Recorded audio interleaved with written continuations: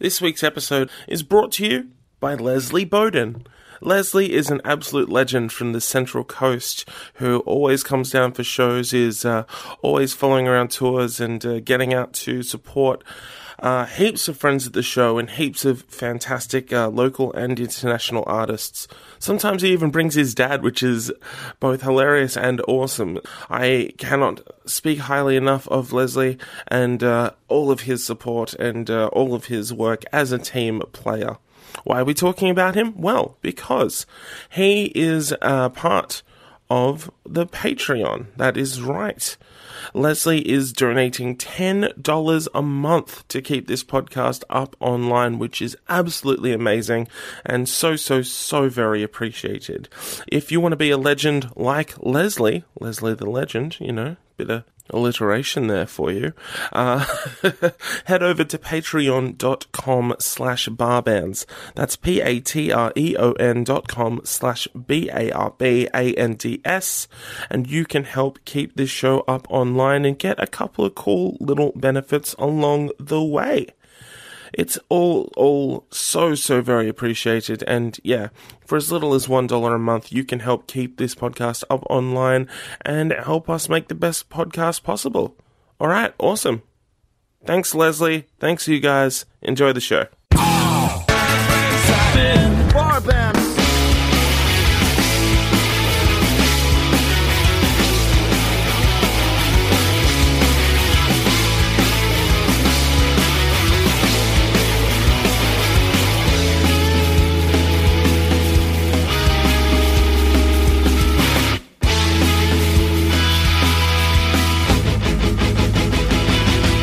Hey kids, it's David Jimjung here for another episode of All My Friends Are in Bar Bands. Hope you're doing well.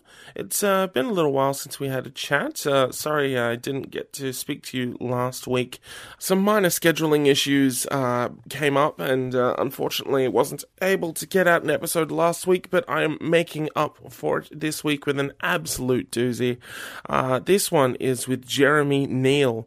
Jeremy is an absolutely brilliant multi-instrumentalist and singer-songwriter based out of Brisbane. You might know him as a solo artist. You might also know him as the lead singer of the band Velociraptor. He's been in a bunch of other bands in and around Brisbane as well. He is an absolute charmer, an absolute top-notch performer, and one of the best live acts in the country. And we had a chat all the way back in November, and so it's finally getting up some over 6 months later. So I apologize profusely for the delay on that. But as you can tell, the scheduling has just been absolutely hectic for the podcast. We are booked out for over a month now. We have some absolute corkers coming up for you, including some very cool international guests that I will tell you about as they encroach. But needless to say, I'm pretty sure a lot of people will be very happy indeed to be seeing these names coming up. Of course, if you do want to find out before anyone else, you can find out by subscribing on Patreon. That's patreon.com/barbands. I've told you all about it at the top of the episode, so I don't need to go into much further detail. But yeah, even if you just chip in a couple of bucks a month, you'll be able to find out before anyone else who is coming up on the podcast. I will be doing a send-out of newsletter of sorts probably on Monday, so I'll have some news for you guys then for the loyal and legendary patrons. Before we go any further, of course, support comes from Spit the Dummy Records and Sad Girls Club. Spit the Dummy Records have just put out Nothing Rhymes with David's second album, Things Work Out for People Like You, which got a really lovely review in the Brag this week, and even got a play on FBI Radio, which is absolutely crazy. So if you want to check out the album, you can head over to spitthedummyrecords.bigcartel.com, where you can pick up a pre-order for tapes, shirts, and tote bags. Sad Girls Club, meanwhile, have some cool shows coming up, including the Sadometer Tour. That is a little quick run of shows featuring Rachel Maria Cox, friend of the show Spencer Scott, and Beau Folk Ballico. And they are doing a quick little run of shows in the middle of June. So if you are interested, please head over to sadgirlsclub.com. That is sadgrrlsclub.com. I think that's about it, but please get out and support live music however you can this weekend. I've got some cool shows coming up, getting to see some friends of the show in action, and I'm looking forward to that immensely. And yeah, got some cool shit coming up for you. I guess I can tell you who next week's guests are going to be. It is the Gooch Palms. That's right, all the way from Newcastle, New South Wales. We have Leroy McQueen and Kat Friend, the absolutely wonderful and often hilarious Gooch Palms. So a lot to look forward to on that front. A really, really fun episode, and I can't wait to share that with you. But for now, let's slide into this week's episode and have a chat with the absolutely delightful Jeremy Neal. Peace.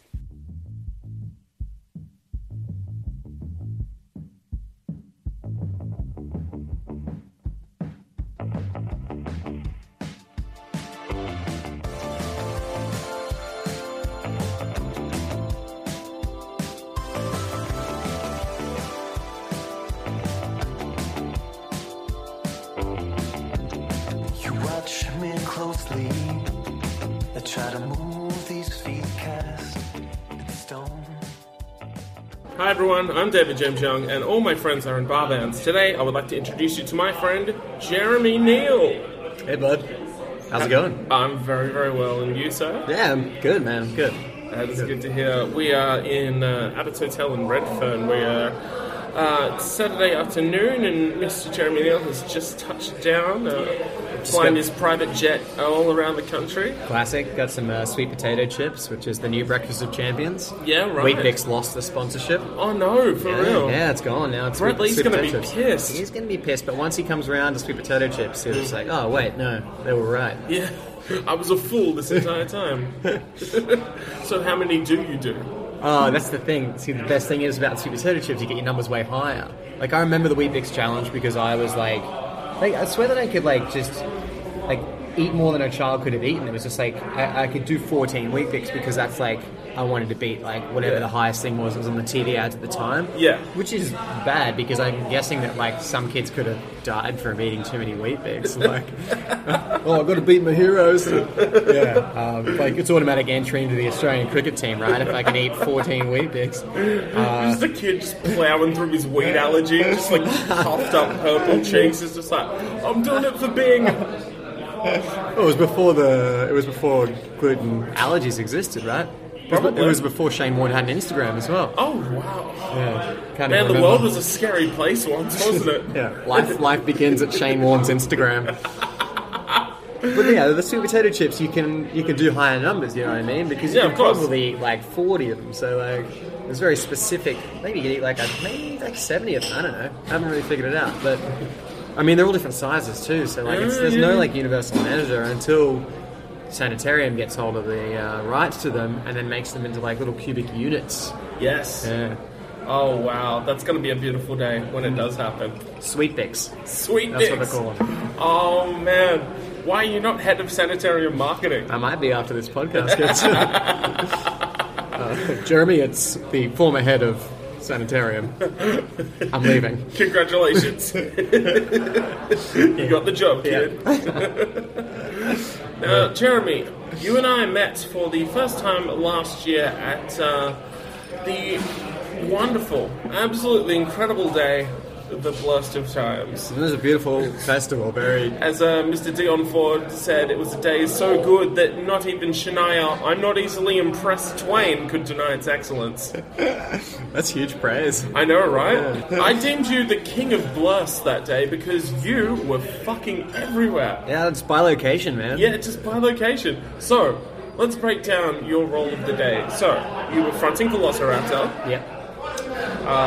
You were playing a solo set. Yep.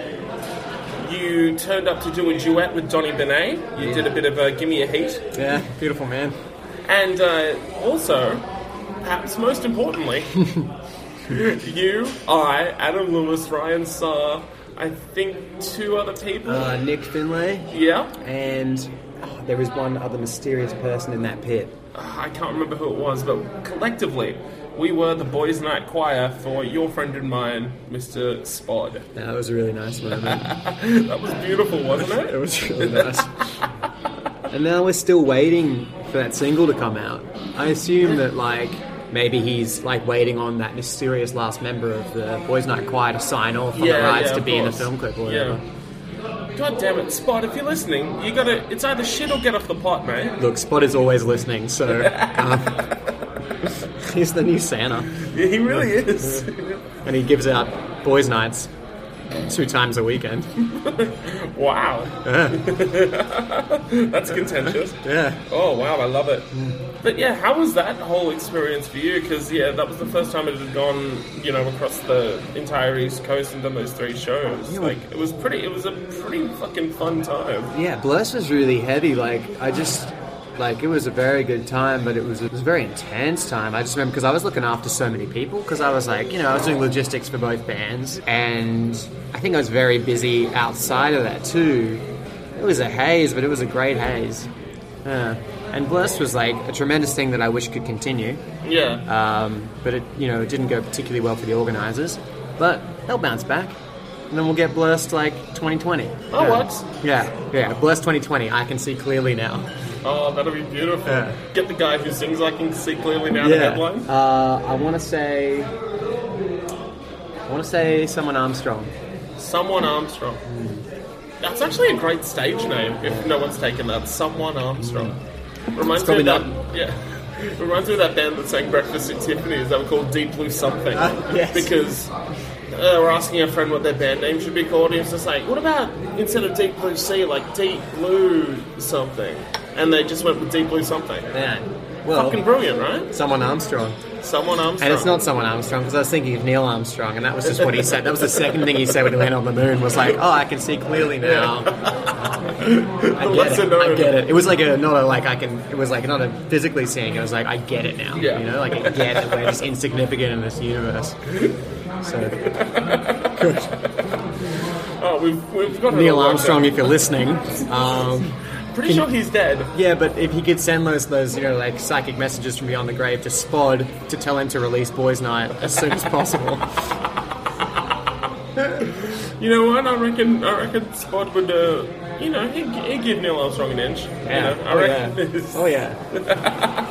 If anyone was going to coerce him out of it, would be Old Man for sure. Yeah.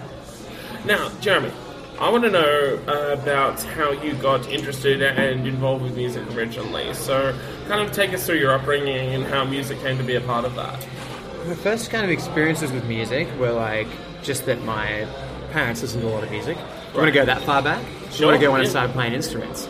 Well, let's go as far back as you can remember. Well, I remember my first piece of music that I was ever gifted was the Beach Boys' Greatest Hits, but a double cassette version of that. Oh, nice one, yes. Which was a great start, like an actually amazing start to have. Yeah, no doubt. And that was from my dad gave that to me. But I never really got past like the first 4 tracks or whatever, because I would like hyper focus on like how good I Get Around was. And I think that was like track 3 even maybe on it. So what I would do is I would listen from the start, get to I Get Around, and be like, oh, that was so awesome, and then I'd go back to the start of the tape, because I think there was like one of those buttons that like you just hold it to it, rewound to the back, so you didn't have to guess where you were landing. Anyway, so then I just listened to those 3 tracks over. So was it like, it was I Get Around Surfing USA?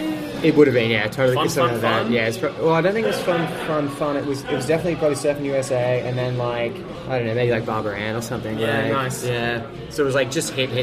You can't go wrong. No. You can't go wrong with the Beach Boys. And it was awesome, and it was like a very cool music gift. And then I remember that my first like CD music gift was from probably also my mom, and she gave me Seal's "Kiss from a Rose" as a single, and Montel Jordan's "This Is How We Do It" as a single.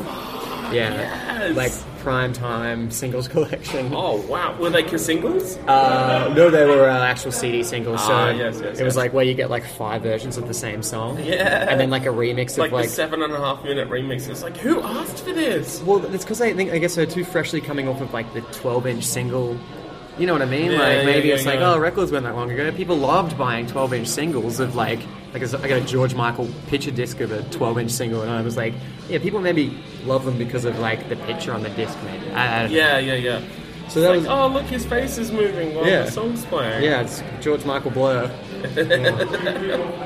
And then I guess like the first piece of music that I bought myself when I was gifted money, which to buy things, was the greatest hits of Casey and the Sunshine Band. Oh wow. Because I bought it from Brash's. I don't know, was Brash's ever down here? Yeah. Defunct chain. Like very 90s. I think it was. When did that go out of business? Like, Let's say late 90s. yes, thereabouts. Bought Casey and the Sunshine Band because I think honestly what my like drawing point into that was that you know that Simpsons episode where Burns commands the robot to come out and it's like does the shaky booty dance. It's like Yes. the Yeah, that was Mr. Burns commanded the robot, and then it started dancing. yeah, and it plays Casey and the Sunshine Band's shaky booty. And I'm like, what a hilarious premise for a song. I got to know more about this. And then like, oh yeah, it's Casey and the Sunshine Band. I'm like, all right, well, Let's find more songs about bombs. Yeah, and there wasn't any on there, but you know what? You could move to them all. Oh, yeah, you could no still doubt. shake your booty to Oh, no most doubt. things. That was basically their alma mater. That was their ethos. Yeah. Just a lot of booty shaking. Thanks, Casey. Free the booty. I think that's very much reflected in the music you make now. There's a lot of booty shaking to be had in Yeah, well, you the can. music you play. Yeah, there is. Like, you know, because I like to hit around quite up-tempo stuff a lot of the time. And that's Yeah. prime booty shaking. No doubt.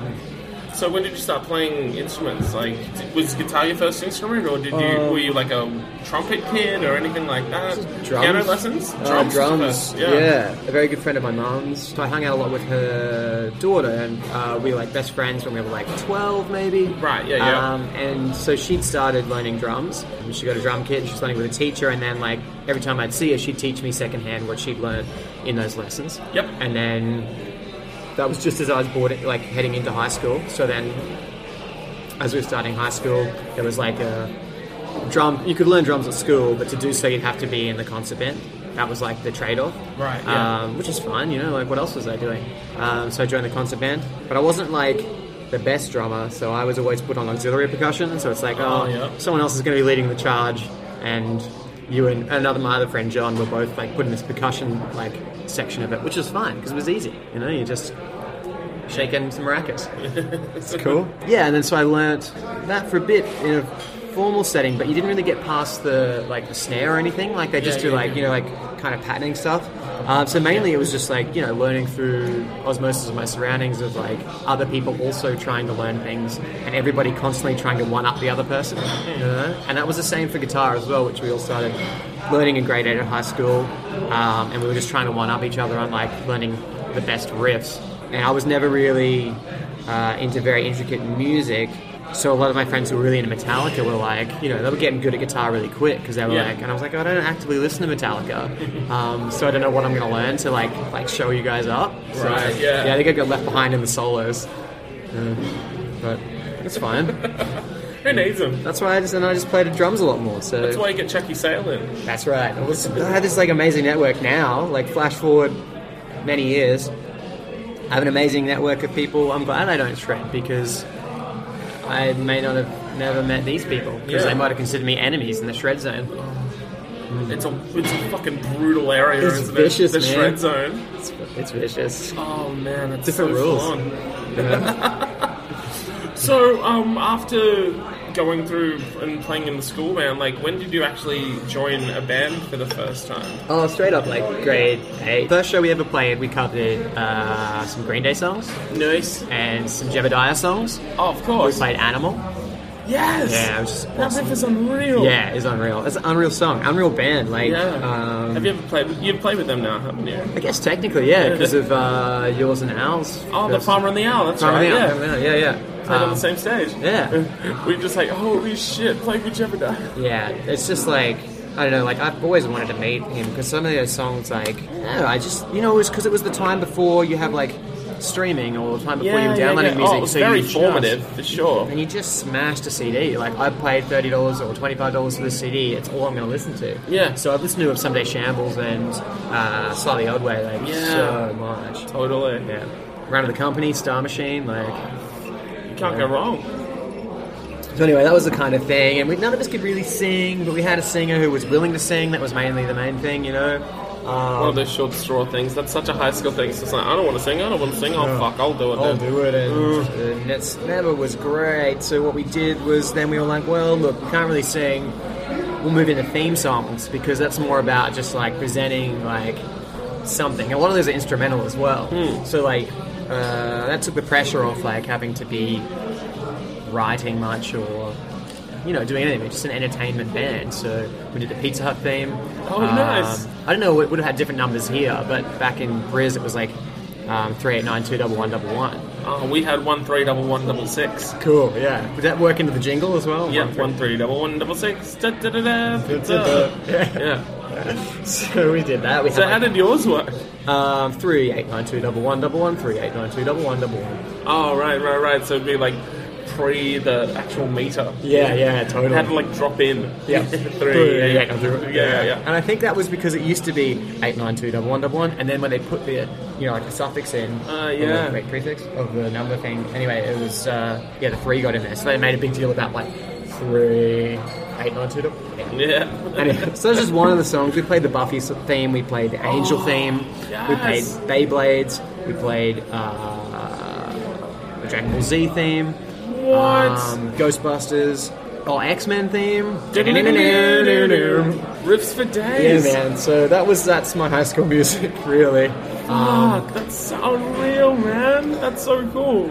And I did eventually, like towards the end of it, I started writing songs. Now very basic, power. I guess pop punk, I would say. Very pop punk kind of songs. Like Green Day. I loved Green Day. Yeah. Oh, really that was super formative. Yeah. A huge part of a lot of people's growing up. Hey. Yeah. So that was high school. Yeah. Right. Yeah. Beyond that, like, when did you start kind of playing under your own name, or did that come a bit later? That came quite a bit later. Like, my first foray into playing my own songs in public was the birth of Velociraptor, which was like 2008. Really? And so how old were you at that point? 20... I must have been 20 or 21. I'd written stuff before, and with the same two people, because it was me, Shane Parsons, and Simon Ridley were the original, like, 3-piece version of Velociraptor. Shout out to the boys, yeah. The boys are listening. They're always listening. Too soon. I met Shane in uni, and so we were kind of, like, playing around in a band in 2006, but we never played a show. Yeah. Because I couldn't get my life together at that point. Like, I was in a really kind of, like, such a, like, a dark post-high school place where I just didn't know what I wanted to do with my life, and that was like affecting all other like things. Were you at uni? I was at uni, yeah, and that was like terrible for me. Yeah, uni what was were you doing? I was doing education for a year and a half, and then I did business, and I ended up in like public relations. But I got like I was 8 subjects away from finishing, but I never finished. Maybe it was 9 subjects. It was very close anyway. It seems like it was like people were like, "Why didn't you finish? You're so close." I was like, it was totally destroying me. It was just not for me. So it was that dark period where I just was trying to figure out what to do with my life, and there's that time when you look around, you see everybody else in your life, and they seem to know exactly what they're doing, or they seem to have it all laid out. They don't, because you find out later on, years down the track, that they chop and change many times too. But it's in that initial period where you're like, oh, am I the only person who doesn't know what I want to do with my life? Yeah. I didn't know what I wanted to do. I wanted to create, but I just didn't think it was feasible because I hadn't been raised. I had been raised that way, but I put a lot of expectations on myself, I guess, to be like, no, you've got to go and find a way to make good living in a 9 to 5. What will that be? But I don't fit into the 9 to 5. Do you fit in the 9 to 5? No, sir. No, it's really tough. It's like It really not is. natural. It's as far removed from our natural, like, I want to say like evolutionary, like path as possible. Like it's totally a construct. Anyway, and some people can do it. Some people can't. I can't do it. This is a dark period of time. We're talking 2006. And I'm playing in a band with Shane and Sai, and it's called Down Forward Punch. Down Forward Punch. Okay. Because it's like what you'd press in to like do like a Hadouken in Street Fighter, or like yes. yeah. And we were just obsessed with fighting games, and we wanted to make like pretty like actually quite brutal music as well. Like not brutal, but like semi-brutal. You know what I mean? What were you playing in this band? I was playing guitar. Okay. Yeah. So me and Shane were doing like a dual guitar attack, and Ridley was playing drums. And we didn't really have a lot of song content, so we were writing about just like, Mortal Kombat. Like, what a great subject matter, you know? What more do you need? Yeah, and it was very satisfying to play, and we never played a gig. So, flash forward a couple of years, I get my shit together, I start like demoing a bunch of songs. Yeah. I randomly meet Shane and Cy in a bar. They're drinking because their band Denzel, precursor to DD, has just broken up, and they're like, this is shit, because their drummer had to move away. And I was like, this is just crap. What are we going to do? I was like, boys, chance meeting that we would be here tonight because I have a collection of great songs that I think you'll enjoy. And if you do say so yourself. Yeah, so I sent them the songs. They're like, yeah, he's really good. Let's do this thing. Let's go and find a drummer, because we were like, we'll all front across the front and we'll get someone to drum for us. Right. And meanwhile, they were working on DZ. They were trying to figure out how to, make it really go as a two-piece. Yeah, right, so, right. Ridley was getting his intense drum training on, and we were trialing drummers for the early incarnation of Velociraptor, and we couldn't get a drummer that would get it, or just could play. I tried a drummer who was very technically good, but had never played with a band before. Didn't really know what to do. And I was like, it's not going to work. And another guy was he was self-taught, and he eventually went on to join Velociraptor later, but at this initial stage, couldn't do the drums that were required for it, because he's a very individualistic kind of drummer. Jesse Hawkins is his name. He went on to form a two-piece band with me as well a couple of years later called Tiger Beams. Oh, okay. Yeah, maybe he was around about the same time as well. Maybe I got him across because we were already playing in Tiger Beams. But anyway, sorry this is a convoluted story. No, of course, go on. It's going to get there. And then so we just couldn't get a drummer, and then one day I was in my garage and I was like, wait, and I had this Tony Stark Iron Man kind of moment, and I was like, when he's in the cave in the first movie or whatever, and he's just like, I'm gonna have to build my way out. I was like, wait a second. I saw the drum kit, and I erased everything up in my mind, and I was like, I could play this standing up, and it would still be very commanding. So then I would become the drummer and the singer, because I always had this thing where I didn't like sitting down drummers being frontmen, because I didn't think it was very commanding. Right. And it can be with the right person. Sure, yeah. But I was like, no, not for me. I got to be standing up. We've got to be this straight line of attack. And so that's what happened. We hit the road, hit the gig circuit as a three-piece Velociraptor. It's a three-piece Velociraptor. It boggles the mind to think, what Velociraptor became. Well, yeah. I mean, we were kind of a bit more primal-ish back in the day, I guess, and a little bit more purposely aggressive or something. Yeah, sure. Still pop sensibilities, but things are I was screaming probably a lot more. Because I was I got to fill that space somehow without all these guitars. But, yeah. And that was the band. Well, how the fuck do you end up with 12 people in your band? Well, I started partying a lot, and I didn't know many people, but I kept meeting these great people just through music, as you do, as you're the greatest testament in the world to meeting great people through music, right? Oh, you're too kind. But it's true though, right? And how fulfilling is life as well, going about in the music scene, just great people. It's the best kind of progressive group of people. Mm-hmm. And then, I met, people like DJ Wire, but back in 2009 and in Brisbane, your counter-world equivalents. Just, make great friends. I was like, wait a second, we should definitely all play together. We got to play together in a band. So just kind of kept recruiting these people. It's I like what you're doing. What do you think about what I'm doing? Want to be in the band? And things, because that was kind of born out of necessity and kind of born out of fun, DZ, obviously, because they started doing the two-piece thing, and they were kind of taking off, and they were out of town, at least once a month. And that was kind of I wanted to be in a point where I could still accept all the gigs that were being offered to us. Yeah. So that's when we started recruiting other people, so we'd have home and away team.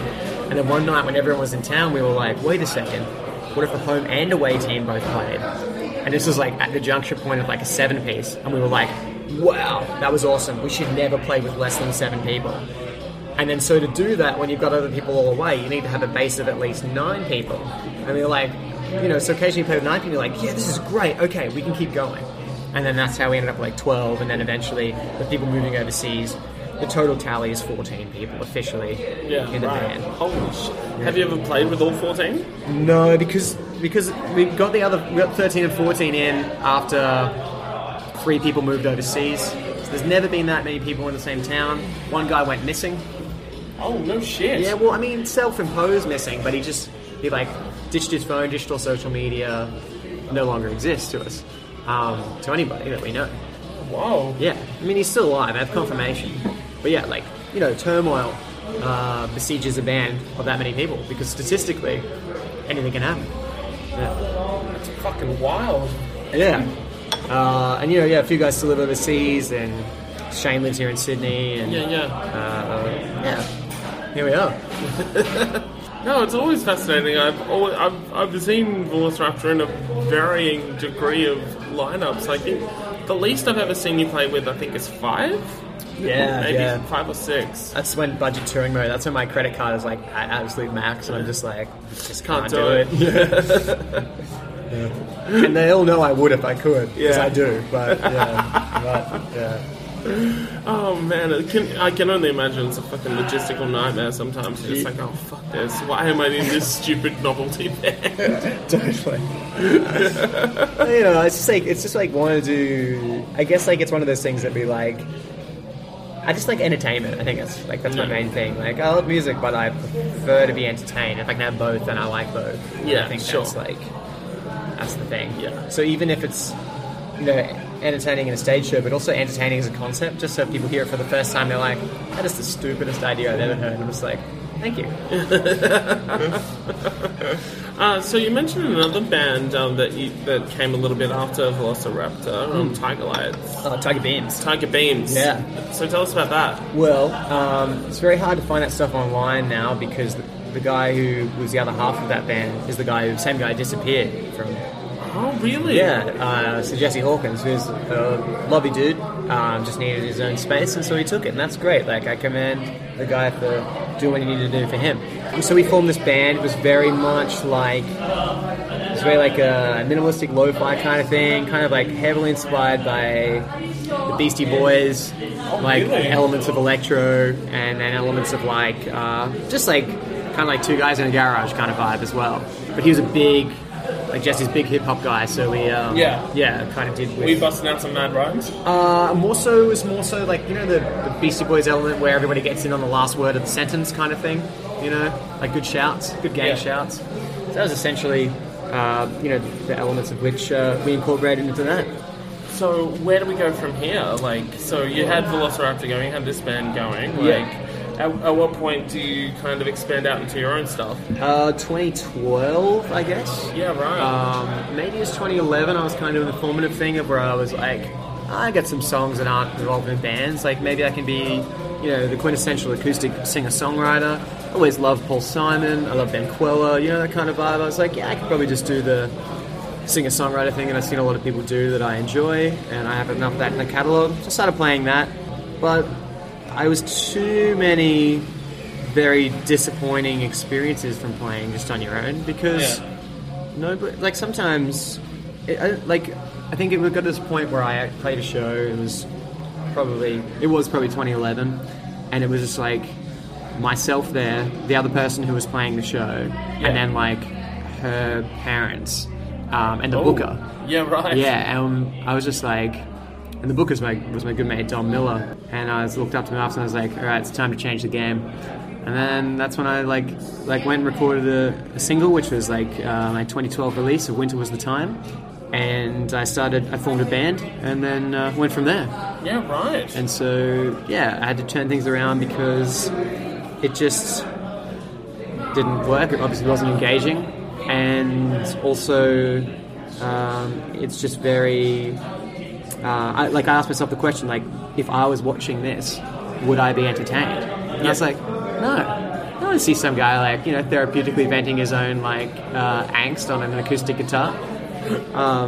And so, I was like, let's write some, danceable hits, songs that I would enjoy watching as much as I enjoy writing. I just went with a different portion of my catalogue and made that my solo band. Yeah. Do you think you'll ever return to being a lone acoustic act, or do you think it's just not in your DNA? I would do with a backing track, maybe.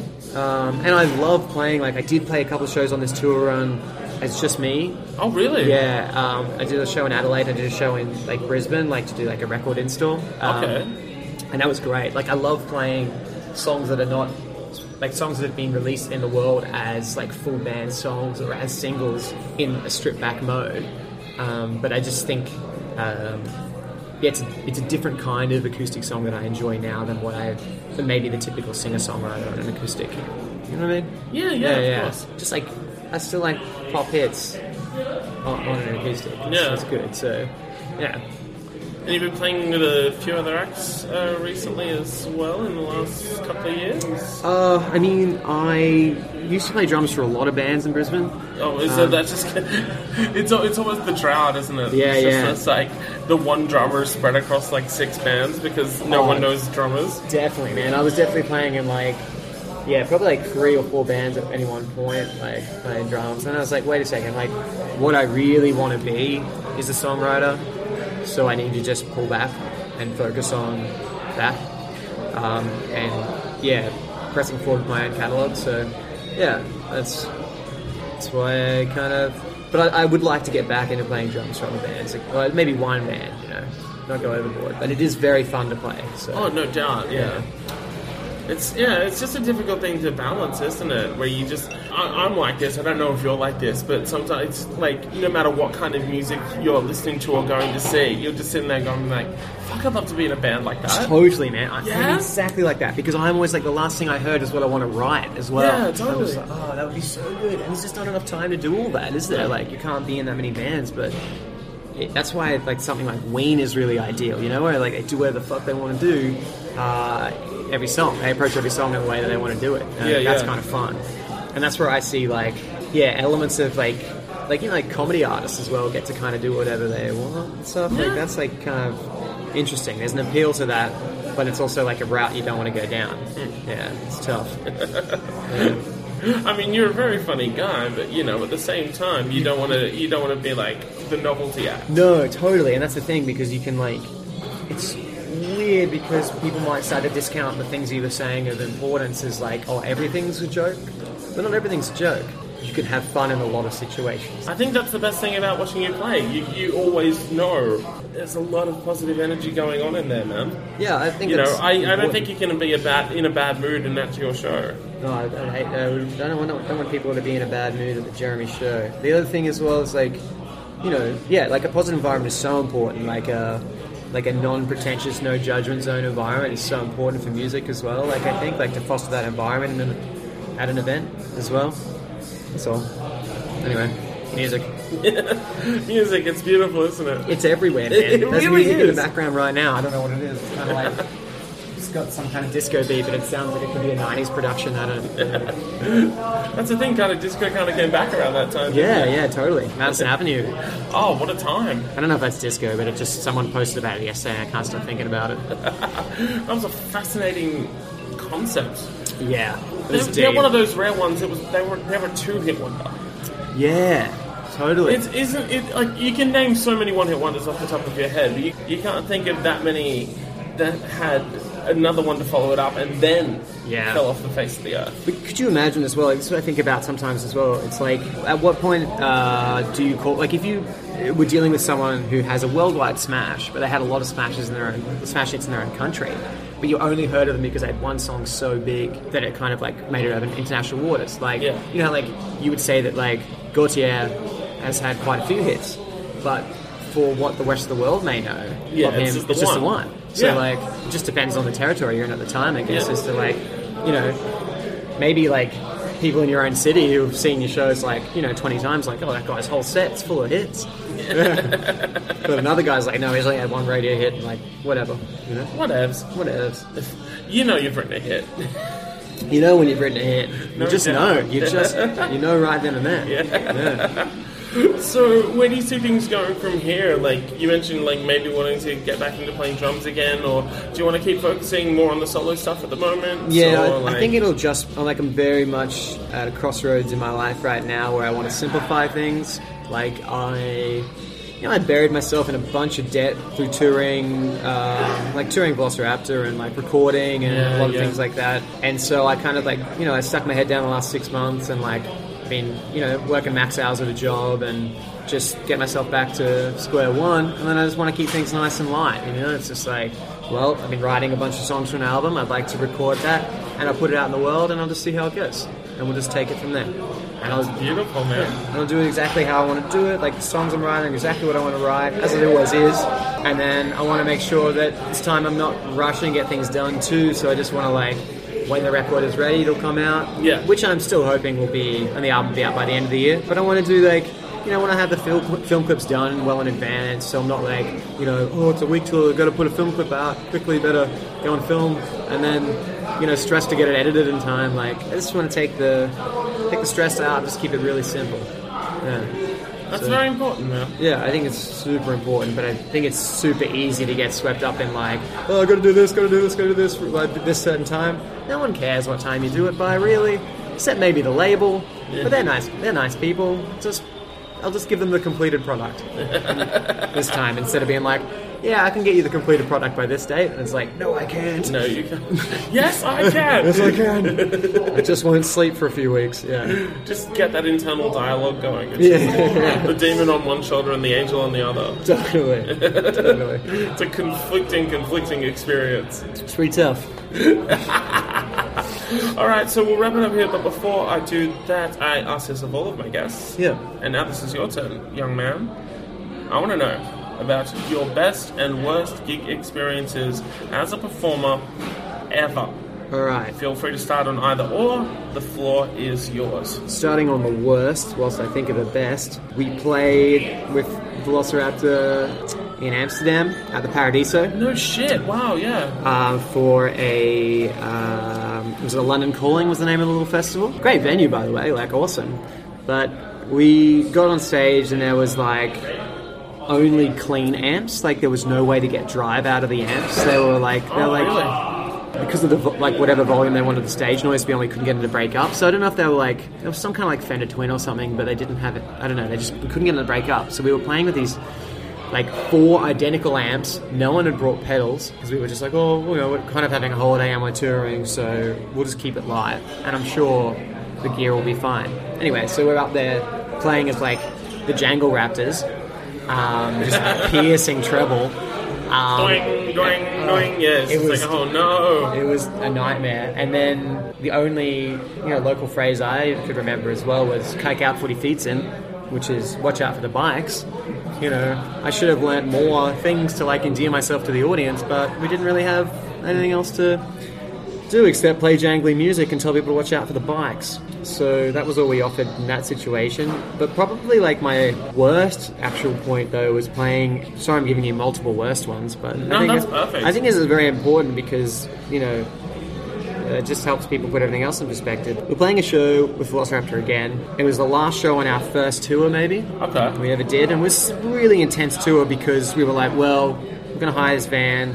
And we played 5 shows in Melbourne in 3 nights, and then we came to Sydney and maybe did 4 shows in 3 nights or something like that. And our last show was at the Gallery Bar of Oxford Art Factory. Yeah, right. And this was our big show. It was last show of the tour, and it was our potential booking agent who had been interested in us was I brought down a bunch of people from the office, and they'll see you guys play, and then we can definitely officially make you guys on the roster. And we had 2 managers at that point. One of our managers was driving around. He was let's get you boys some drinks. Last night, let's party. Mm-hmm. So we went to the Bottle-O. We got a bottle of whiskey maybe, and we were drinking that straight in the car park it was a great idea. Uh-huh. And I got way too wasted and couldn't really play. At one point, and all I had to do was sing.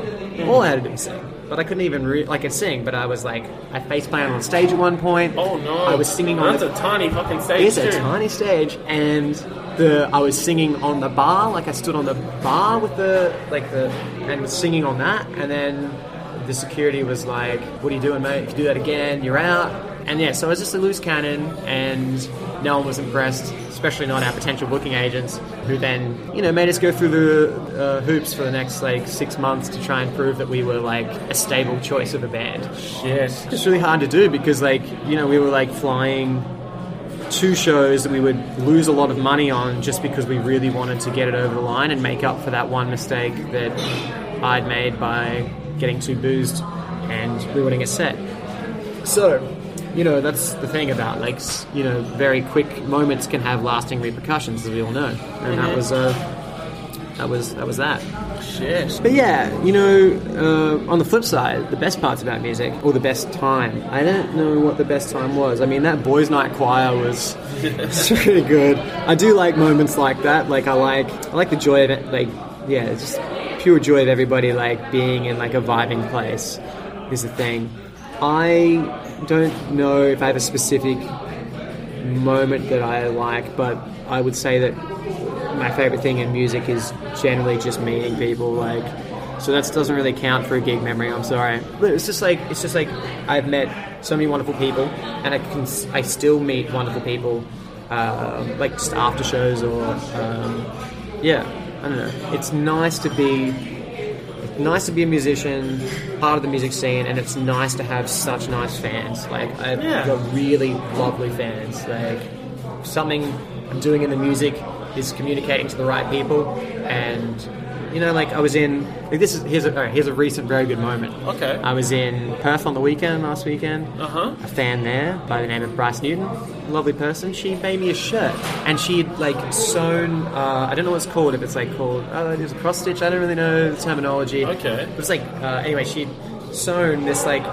JN insignia patch on my shirt here, and then on the back it said "Get ready for the news" in reference to my song "The News," and it had a dolphin with a TV remote chilling back in its seat watching the TV, and I was like, that's like intricate and amazing, what a wonderful gift. And so those kind of things are like the best. That's incredible, man. Oh, that's so beautiful. Yeah, so anyway, that's music. Oh, that's so good, dude. Okay, so this will be going up at the start of next year. Do you have anything to plug? What do you got planned for 2016? Nothing yet. Hey, I'm going to be recording, and so maybe just if I could plug anything, I would say join my mailing list. Oh, yeah? Because that's a good place to keep up to date with what's going on. And maybe press the subscribe thing to me on Facebook, because I keep having to pay for Facebook ads anytime I want to promote anything with an outside link. Oh, right. You know what I mean? Like, they don't stop my comedy posts, but they stop my outside links when I want to let people know the shows are on. Ah, of course. Yeah, so find ways to stay in touch. Get all up in your socials. Yeah, get Google up in Jeremy socials. Neal and let the magic take you. Set up a Google alert for Jeremy. A ping, yeah. Just like, oh, someone's talking about jazz again. Spod's listening, he'll know. Oh, yeah. He's got a Google alert. For you. Just checking his phone every couple of minutes. Everyone talking about Jeremy? Oh, good. Oh, Illegal downloads of MP3s. That's most of the Google alerts I get, is honestly like where you can download my MP3s illegally. Oh, that's handy. Which is great, because I don't want to pay for that stuff. You gotta hunt them down. Oh, I'm going to hunt him down and say, thanks. Thanks for caring enough to put me on your site. I love it. Jeremy, thank you so much for your time, my friend. Thanks, David. Legend, man. I'm David James Young, and all my friends are in Barbara.